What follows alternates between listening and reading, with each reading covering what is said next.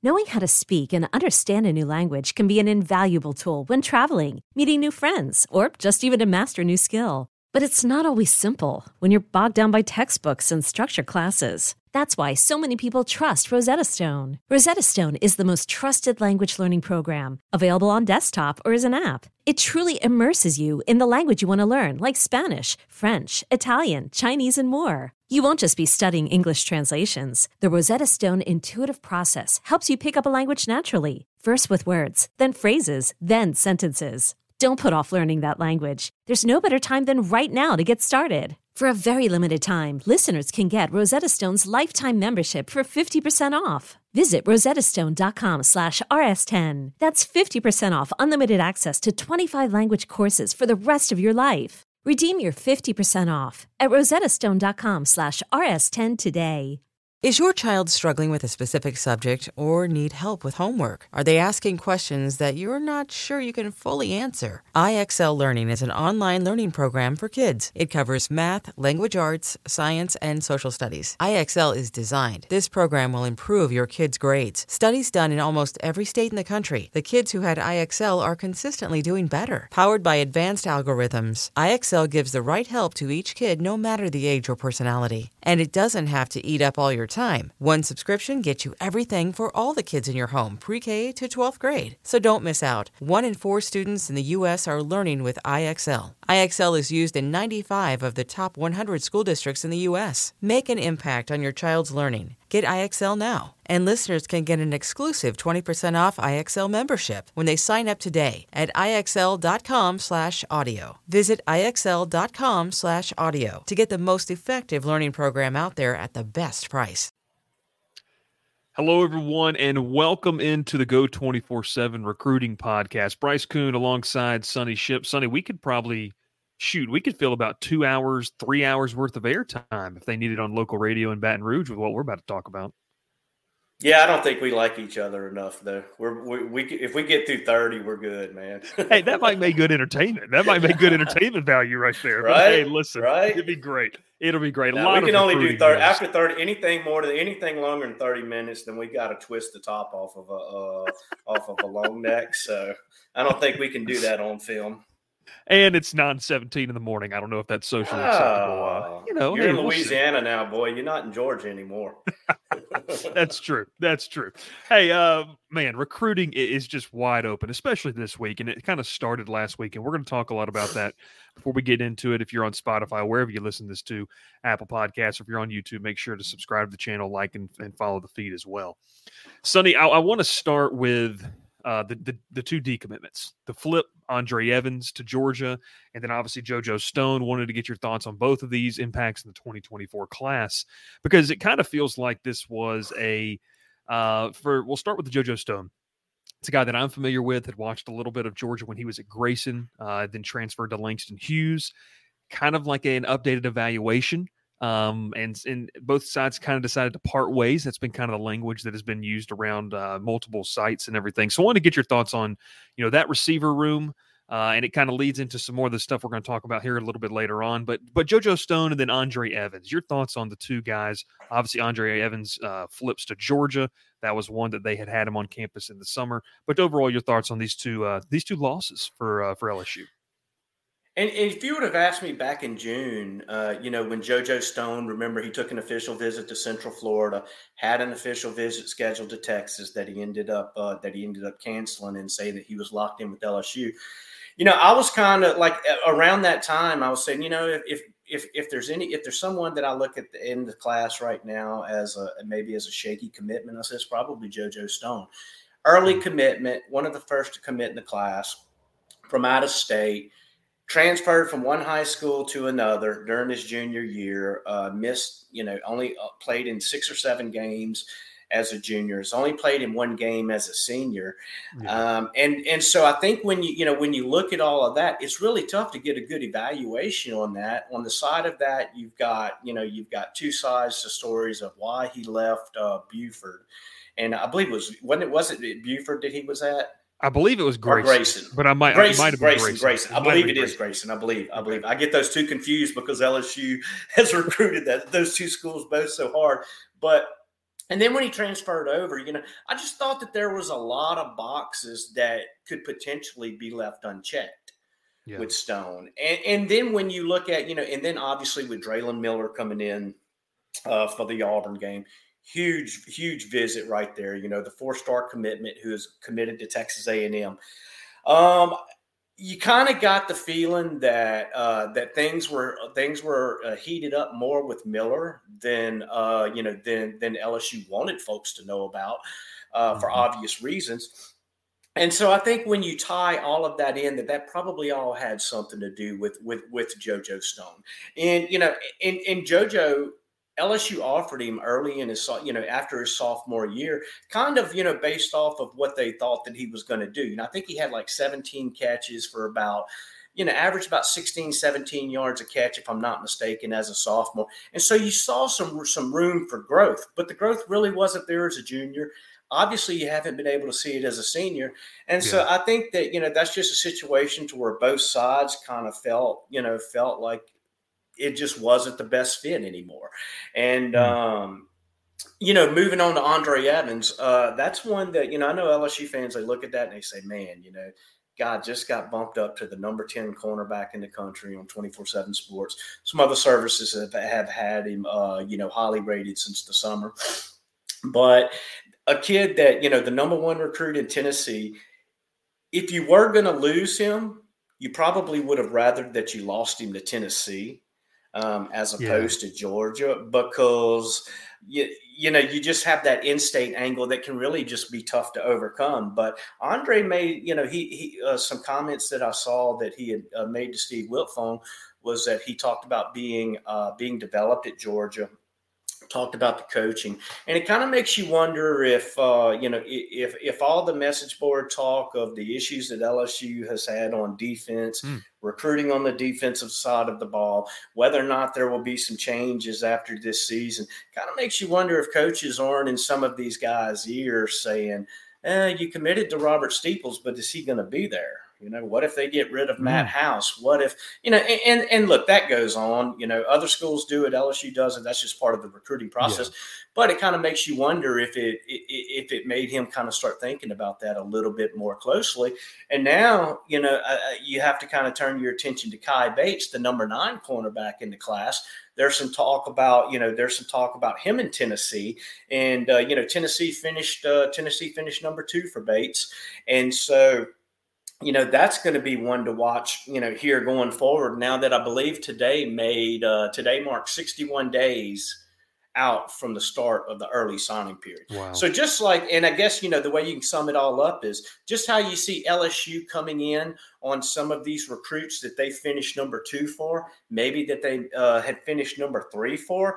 Some of these commitments that LSU has, those schools that finished number 2 might have, had 3 right there at the end of it before he got ready to make a decision. You're going to start to see a lot of that kind of tussling and jockeying for position here down the stretch. I think it's important to remember too, Sonny, kind of what you just said with that is, look, the recruiting never stops. It's not going to stop until the name is signed on the piece of paper, that letter of intent. And then sometimes, obviously, as we know in the modern day of college football, it's not even going to stop there. It's going to continue throughout these kids' college careers if they decide to transfer. When you talk about Andre Evans, I was able to kind of talk with some folks on the Georgia side of things, and it was a kid that they evaluated at camp. And he was a promising prospect, but they wanted to see more. And obviously the season that he's put together and what he's been able to do, they found what they needed. And I think, too, the idea of negative recruiting, look, it should be a motivator for this room to be better, a motivator for this staff to produce more consistent talent, I think, at the defensive back position, because I've had this conversation with some LSU fans on our podcast and everything about, yes, DBU is obviously a calling card of what LSU was, but right now it's really not living up to that. And it hasn't maybe for a year or two now, ever kind of, maybe even before Kelly was here, just a tad. You had names sprinkled in, but I think they got a ways to go to kind of earn that moniker back with some of the guys who, look, LSU does it, other teams do it, and it's going to continue to be kind of a process that these programs do. So those are the 2 guys that fall off that 2024 commitment list. Let's go back even a little bit further, though, Sonny. This past weekend, was electric from a game day atmosphere in Auburn. Glenn and I talked about the game, but when you get down to the recruiting and just the names and the value, the brand value of the names that were on campus on the field pregame, how big of a weekend this was. I know you mentioned Draylon Miller, but there's a lot of other names. A guy like Terry Bussey, obviously a big name. Obviously, everyone knows Bryce Underwood too, and a nice little constituents from the state of Michigan in there. Look, man, I don't think you could have asked for a better performance in a showcase on a high-profile night in terms of recruiting. Yeah, it was the weather was gorgeous. It wasn't your typical October night in South Louisiana. It actually felt like fall. So you had a lot of ingredients that really just made for a terrific atmosphere. You go out there, you wipe the field clean with Auburn, and that only helps. Your defense that had been much maligned the first few weeks actually comes out and keeps it respectable. And so a lot of ingredients that just made for for an exciting night on the recruiting trail. But yeah, like you said, when you go down some of the lists, Bryce Underwood, the number one prospect in the country for 2025, quarterback, huge LSU target. And then when you consider the most recent events with Andre Evans flipping, with Bernard Causey still not being able to make it to campus because of his high school games, still being committed to Ole Miss. Then you turn in, you add in the uncertainty or the speculation concerning, regarding Kai Bates. And that kind of elevates Terry Bussey as if the 5-star wasn't already on a pedestal. That really pushes him to the top of that mountain now. And I think it also creates some selling pitches for you too. Because look, before, when Bussey visited in September, 6 days, I believe it was, 5 days before he committed to Texas A&M, you had Andre Evans, Kai Bates, Jawan Johnson, Wallace Foster. You had 4 potential cornerbacks on the roster that, that can be pointed to, say, man, that's a lot of guys going to join a room that just added 6 or 7 to it last signing class. Yeah. And so that can create some, a little bit of obstruction when when you're trying to add more players to that class. All of a sudden now, when you point at that, you say, okay, well, we've Andre Evans, I mean, this is your spot right here. And so it can just make it a little more attractive. And it can also kind of help that when you're down to 2 schools like Terry Bussey was with Texas A&M, LSU, and there were others in the mix too. But I think most feel and would agree that it was a 2-horse race when on decision day. Is that when you have all of that, you kind of have some opportunities to where you can sell this guy on. You can and you can point to it and you can say, we just lost Andre Evans and this is your spot. You can slide into this spot right here. We need cornerbacks.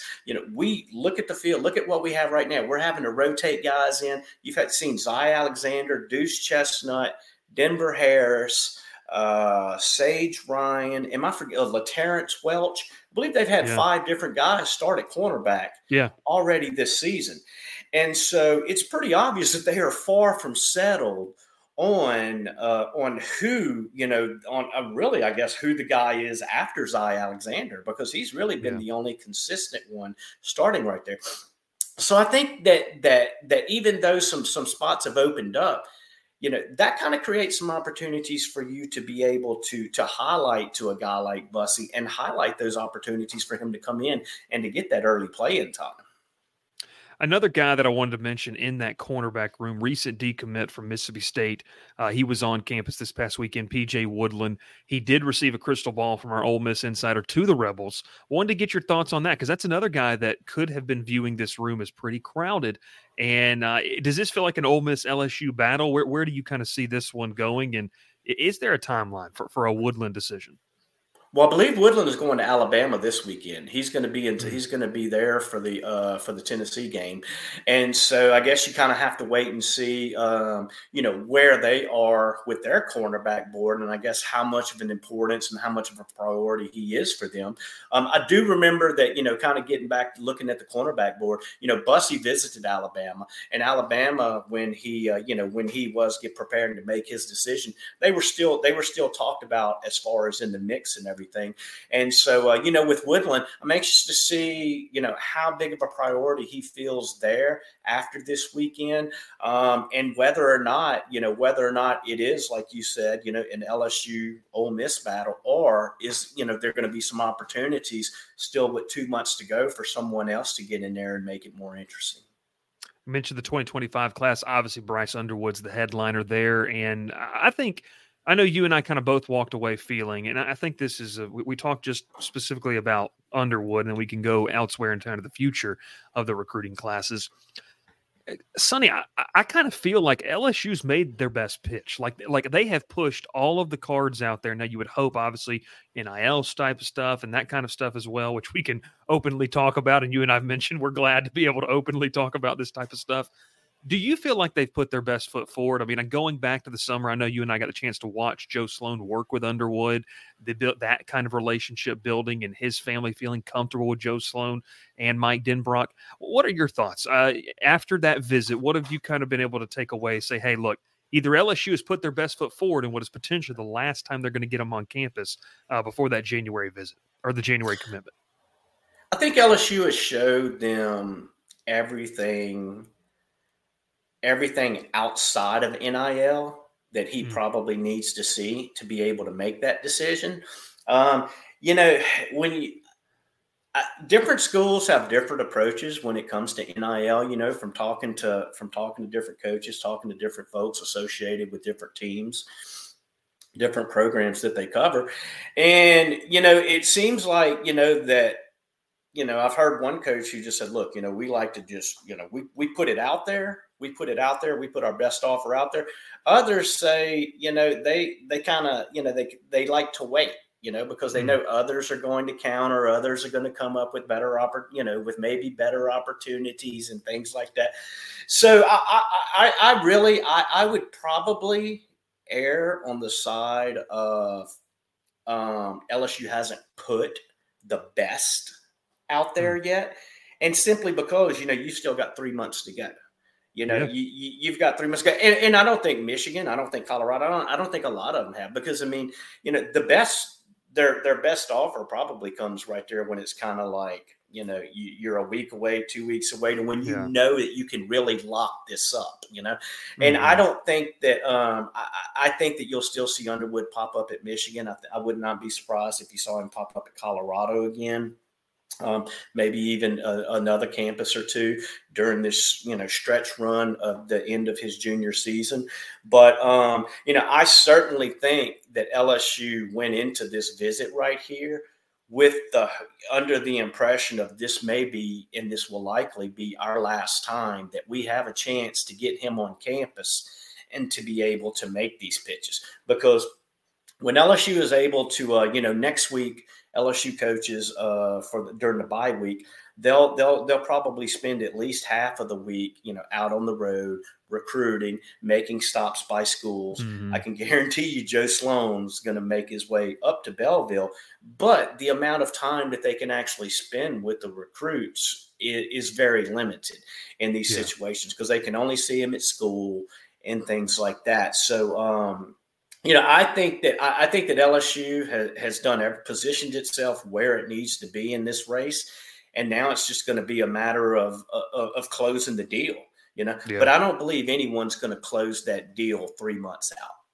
I like that. It's not necessarily a bad thing. And look, it's like anything. If you're offering, hey, what can we feel really good about it? And maybe December 27th, it's one of those things where, hey, this is now where we pounce with kind of that second part of that NIL deal. Hey, look, we'll see.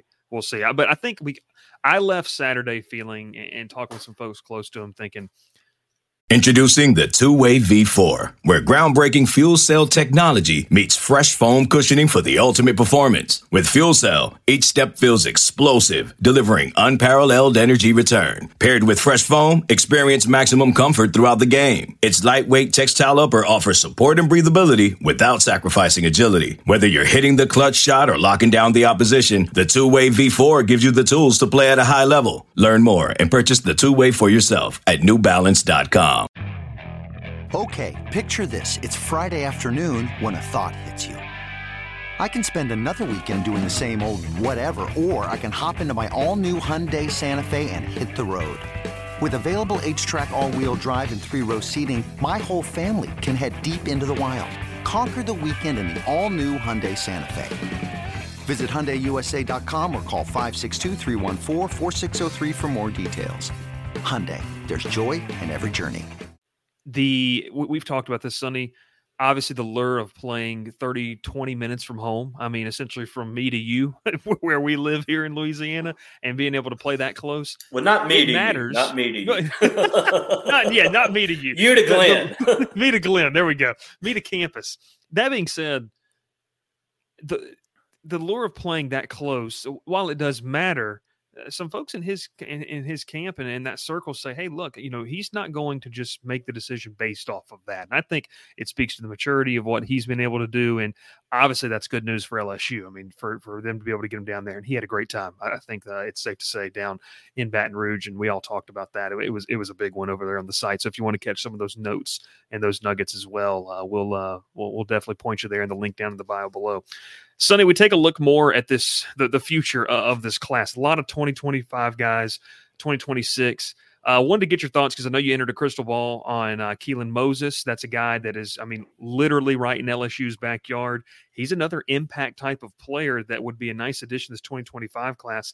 And as we get ready to really kind of turn our attention to that, what are some of the other names that maybe were on campus this past weekend or other ones to keep an eye out for in the future, 2025, maybe 2026? Yeah, I think the LSU recruiting staff has really done a good job of positioning the program with the in-state guys for 2025. If you look at the 2024 class, some of the angst and some of the worry that fans will have down the stretch is going to focus on these out-of-state kids, and because they don't necessarily have that in-state draw that a lot of Louisiana guys do, and so I think that when you and correct me if I'm wrong, I believe out of the 23 commitments, 15 are from inside the state. I'm double checking that right 15 now. 15 or 16. I think that's true. Yeah, it's in the neighborhood. It's definitely in the neighborhood. Mm-hmm. Let's see, but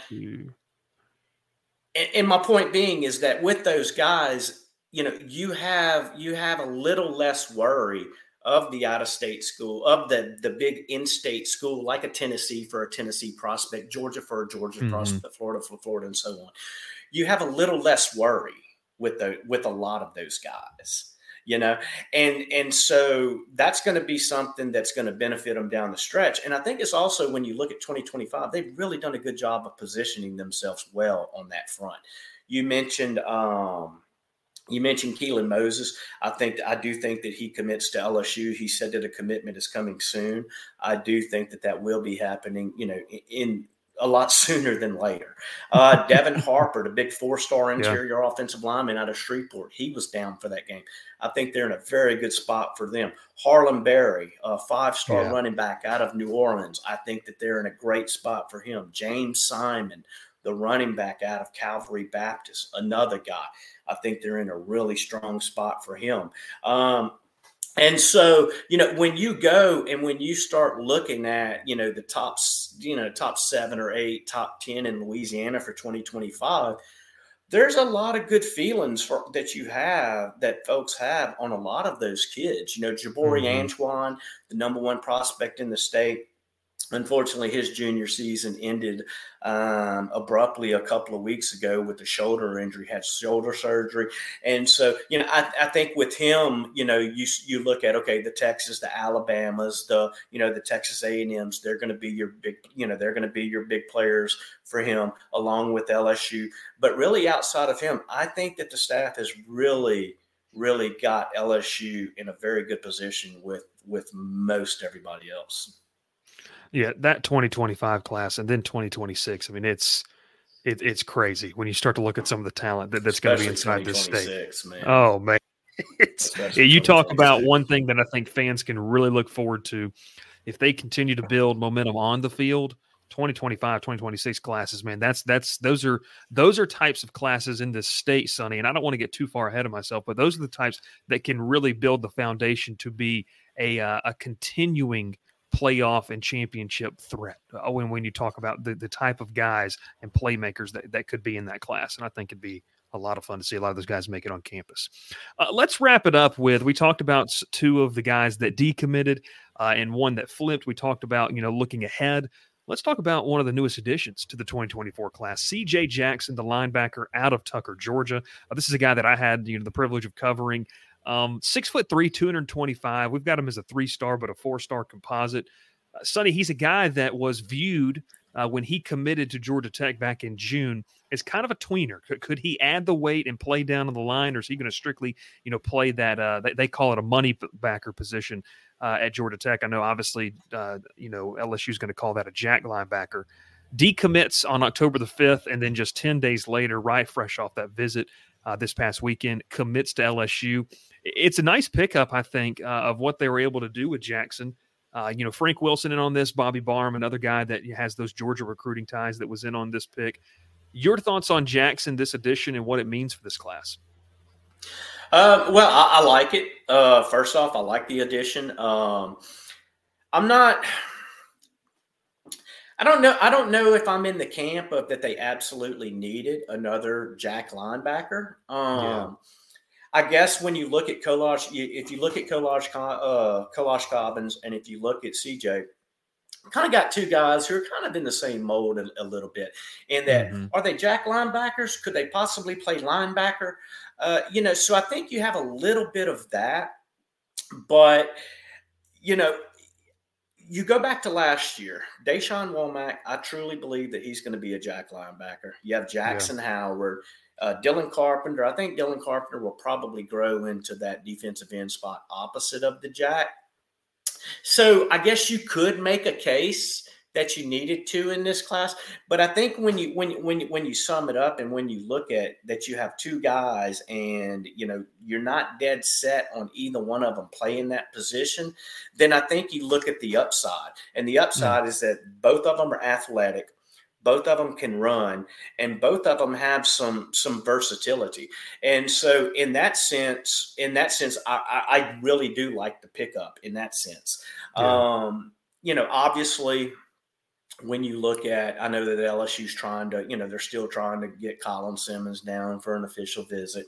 He's kind of circled that Florida game on November the 11th that weekend. I'm still I'm still skeptical that trip even happens. And so, there's no harm in adding another jack linebacker, in my opinion. I don't think you're going to all of a sudden be able to say, okay, this room's too crowded now, Colin Simmons doesn't want to come, or, if someone else popped up. So I like the versatility, and I like the athleticism that he brings to the table with Kolash Cobbins. Another name kind of mentioned on that edge rusher type of deal is Ahmad Barrow, and I got a chance to talk to him on Saturday night. He's playing some inside, but it's more due to necessity up there at Ruston. They really need him.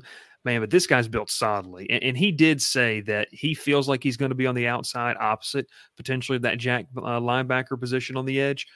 But that if he adds weight, because we've got him listed at 250, maybe he's a guy that adds some really, really good weight and can be utilized in multiple positions along that defensive front. I think that he's kind of got that type of potential. And you talk about these kids growing into that body. it's going to be something really interesting to watch. But C.J. Jackson, the latest addition.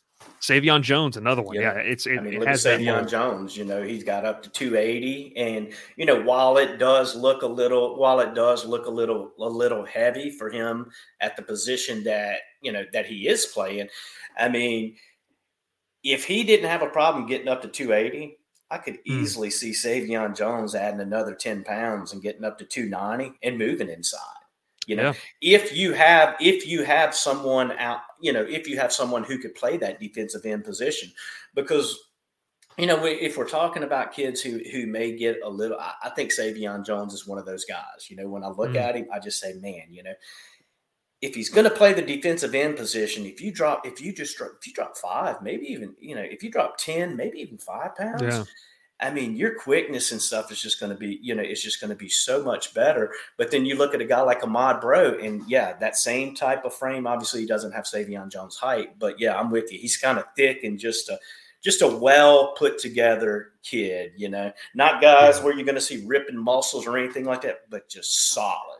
Yeah, it's about he's 250 with about 4% body fat, maybe. I mean, it's just all solidly built with what he's been able to do. But it's an impressive class, obviously, wanting to continue to build on that. And it's a good reason for you to stay tuned to Go 24/7. Head over to the site, get all the news and nuggets that you need. And we would appreciate you joining the boards and joining some great conversation as we talk LSU Army this weekend. Sonny, as we get out of here, how excited are you to kind of see the camo end zones and kind of some of the different things? I know you're not going to be at the game, but obviously, just seeing a bunch of the things that obviously makes anytime you play one of the military, the service academies, it's a special honor. And Tiger Stadium always has a lot of pageantry. There's a lot of pageantry associated with LSU, from the tailgating to inside the stadium. And I just think that when you add the patriotic environment to it, I mean, it's just going to, I kind of got goosebumps right now, just kind of thinking about it and talking about it, because I've always wanted to, like we all have those bucket lists of places that we want to go and see a college football game. And Navy, and this is not a knock on Navy. I think it has more to do of just where it's located at in the middle of Maryland. I think it is, right? Annapolis. Yeah. But Air Force has always been one, just because of the majestic mountain and the scenery and stuff right there. And then West Point, that was just a place that, that I would. New York, I could never step foot in New York, and I would not feel like I ever missed anything. But I would like for someone just to drop me in West Point for a day. Oh, it's beautiful. Been there one time for a game, and it was amazing. The Hudson River in the background, one of the more picturesque venues that kind of goes unnoticed, I think, on the national college football landscape. But, man, it's going to be a fun weekend, obviously, and, another home game, which is I'll say this as we end the podcast.